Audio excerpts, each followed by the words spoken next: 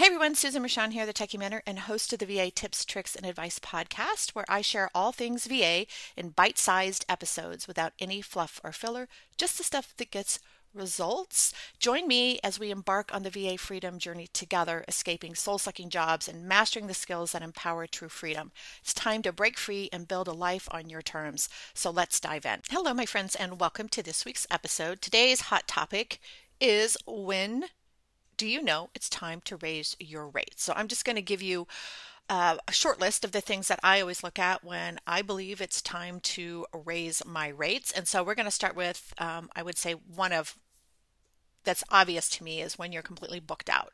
You have no volume whatsoever.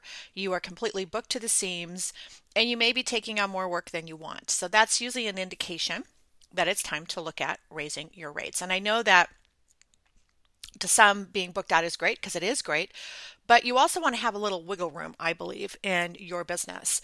So look at your current volume. Are you completely booked to the seams, and do you have a wait list going? So those two things together are an indication that it might be time to raise your rates. Now, obviously, it's your business, your choice.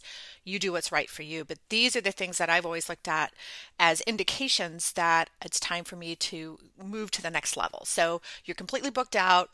And if you have a wait list, that's usually a sign. But if your wait list has a lot of people on it as well, another indication that it might be time to raise your rates. Another thing you need to look at is what type of clients are you attracting, because there's that thing called perceived value when it comes to your pricing and your rates. Perceived value just simply means what's the perception of the person purchasing X, Y, and Z from you? What are they perceiving they're getting? So for instance, if I'm looking to purchase a professional website, I'm not going to pay somebody $200 because my perception is it's probably not going to be a great website. I need a professional website. So I'd much rather pay somebody $5,000 to do that. That's perceived value. So if you're attracting what I would call high maintenance clients that are nickel and diming you, that's another indication. Maybe you're attracting the wrong clients through your price points. Maybe it's time to raise your rates and attract professionals who are looking to pay more for professional work done. Also, it's a new year. So one of the things I always do at the beginning of the year is step back and look at what have you been offering for the last 12 months or 2 years, because your level of expertise is much deeper than it was this time last year, especially if you keep offering, WordPress or funnels or copywriting or fill in the blank. Every year you get a new layer of expertise and experience, which means your rates should reflect that as well. You're not a beginner anymore, or you're not even maybe midstream. Maybe now you're considered an expert and maybe at a consultant's rate. So look at what you're offering. And the other thing too is if you're not offering something that makes you happy, it's time, in my opinion, to cut it off.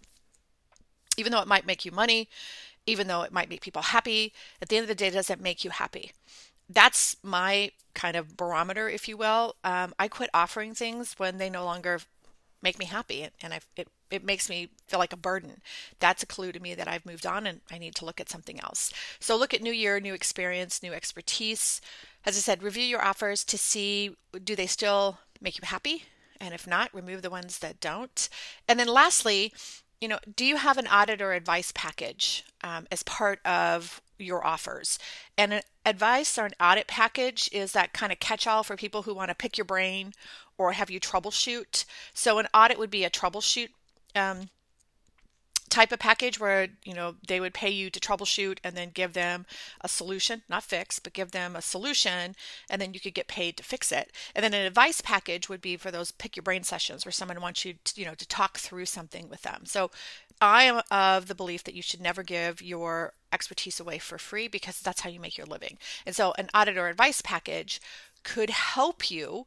So how does this work with raise your rates? Well, currently, if you're giving away your time for troubleshooting and pick your brains, time to raise your rates. So time to put those packages into play. So these are kind of the ones that I look at the beginning of every year, but I also look at it as if I get booked out, am I attracting the wrong clients, and what does my wait list look like? And then at the end of every year, I review my level of expertise and my offers to see if there's anything I need to tweak and what pricing should be adjusted. So hopefully Hopefully you found that helpful. I'd love to hear from you if you have any thoughts on that. But wishing you a happy new year at the time of this recording. It's just 2024. So wishing you a happy new year, and thanks as always for listening. Hey, thank you so much for listening. And if you enjoyed today's podcast, please consider subscribing for more bite-sized insights. And remember, challenges are just opportunities in disguise. Don't give up. You're closer than you think. See you next time.